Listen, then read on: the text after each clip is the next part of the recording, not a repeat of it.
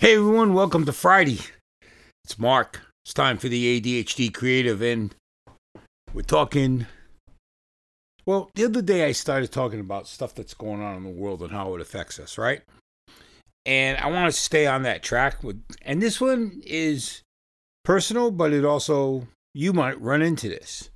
I have this morning our daughter contacted me, and my two grandchildren are not doing their homework and they're behind.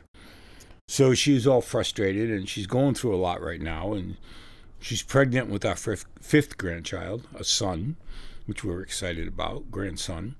But the kids are stressing her out. And one is 11 and one is 6 or 7. And I helped the 11-year-old. I used to homeschool her, and then Brianna, our daughter, took over because it was, she wanted to start doing it because she was home more. So she started homeschooling the two children, and they go to a charter school, but it's kind of homeschool. You go once a month to meet with the teacher. The rest of the time you're doing homework at home. And it's hard because you have to keep the kids motivated. When you have two children that both have ADHD and other issues, OCD and all this, at that age, I know how it was for me at that age. And my parents went through heck. So she's dealing with this right now, and I'm trying to work with her and try to help her. So I always tell her, if there's an issue, contact me. Well, she did today. And my job, my fun is going over there to work with these kids and get them back motivated about doing their homework because they're behind. They're behind like 3 days, which may not seem a lot, but think about it. Once you're behind 3 days, it's easier to go to a 4th day, a 5th day, a 6th day.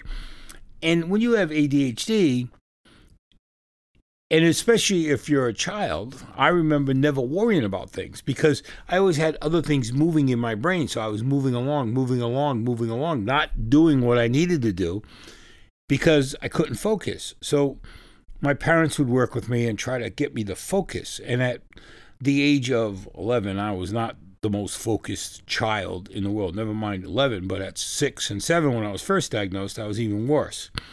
I think the only year that I was focused but not relatable was the year that they had me on drugs. And I forgot what I was taking at the time. I don't remember if Ritalin was even around, but that drug, or 2 drugs I think it was, kept me as a zombie. And I don't remember much of that year. I remember as soon as they tapered me off the drugs, I was back to what I call my normal self, and I was happy again. And I can remember all those times, and I can remember everything before I went on that drug. But that drug for that year, I can't tell you anything that happened from 7 to 8. I am lost in that year. It's very cloudy. It's something I don't really remember. But why I'm bringing this up is because I said about talking about things that go on in the world that affect us. Well, this is in the world. This is my granddaughters, and it affects me. It affects my ADHD because it starts me thinking about what can I do to help them, and how do I nurture them and get them motivated because they have ADHD, and get them to focus like I do. And that's not easy.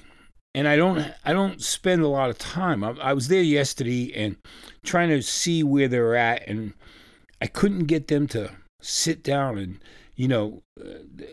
do their work. So today the challenge is to get some math done, to get the youngest one motivated to do some work on her computer or a tablet for school. And that's what I'm up against. And those are real world problems that you might be having at home with your kids or maybe yourself. Maybe you can't focus hard. And it's not easy. Let's be honest. ADHD does not make it easy to focus. And I have found that, I told you my way of doing things. I visualize. I kind of get myself motivated. I might even reward myself saying, well, if I get this done today, this is what I'm going to do. Now, do rewards work? It's like giving a dog a treat. Sometimes they do, sometimes they don't. But you don't reward yourself if you don't get something done. And that's where you have to have this willpower to say that, well, I didn't finish it, so I'm not going to go get that ice cream cone or that dress I saw at the store the other day, or that shirt I saw, or those shorts I saw. You have to have the willpower to say, I'm not going. I didn't do what I promised myself I would do. Even if there's a sale, if it's saying 75% off and it's one day and you didn't do your work and you promised yourself you were going to get there for that sale and you're going to get all your work done, but then you still go because you don't want to miss the 75%. I mean, who would? You've defeated the purpose of giving yourself that, staying with that willpower and focusing. And that's what you have to do sometimes with ADHD. You have to give up things to keep focused. And sometimes it's hard because you don't want to give up certain things. Maybe you're working on something else and you're working on homework, or you're working on a project for work, but you got a project at home you're trying to do, and that's more, of course, that's probably more fun than the work. But you still got to do that work. So how do you reward yourself when, let's be honest, your brain is thinking of that other project, but you got to do this work, and it's conflicting. So again, you reward yourself. You say, look, I can get my project done today as long as I can get this done now. And the sooner you get this done, you can get to that. And I've tried talking to the kids that way with the homework, saying, look, if you get this done, look at what you can do.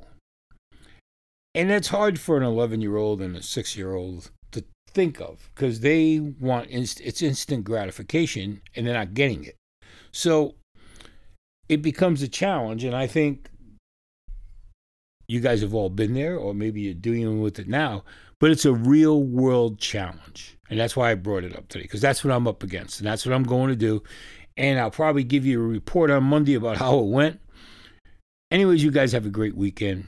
I love doing this show. I'm thinking of doing another show about the newsletter. I've really been talking about it, and I think it's time to do it. And a lot of it's because of you guys commenting about listening to this show, listening to my voice that I don't like listening to. And to be honest, I never listen to my shows. I start hearing me do an intro and I shut it off because I don't like hearing my voice. But I've heard some nice comments from you guys, and I appreciate that. And I'll let you know about the new show. And I might do another show on ADHD, but I'm going to try to just flip it as an interview thing if I can pull it off. And that's going to take time, so I'll let you know. You guys have a great weekend. I'll see you Monday. This is Mark. This is the ADHD Creative signing off. And it's April Fool's Day, so have some fun.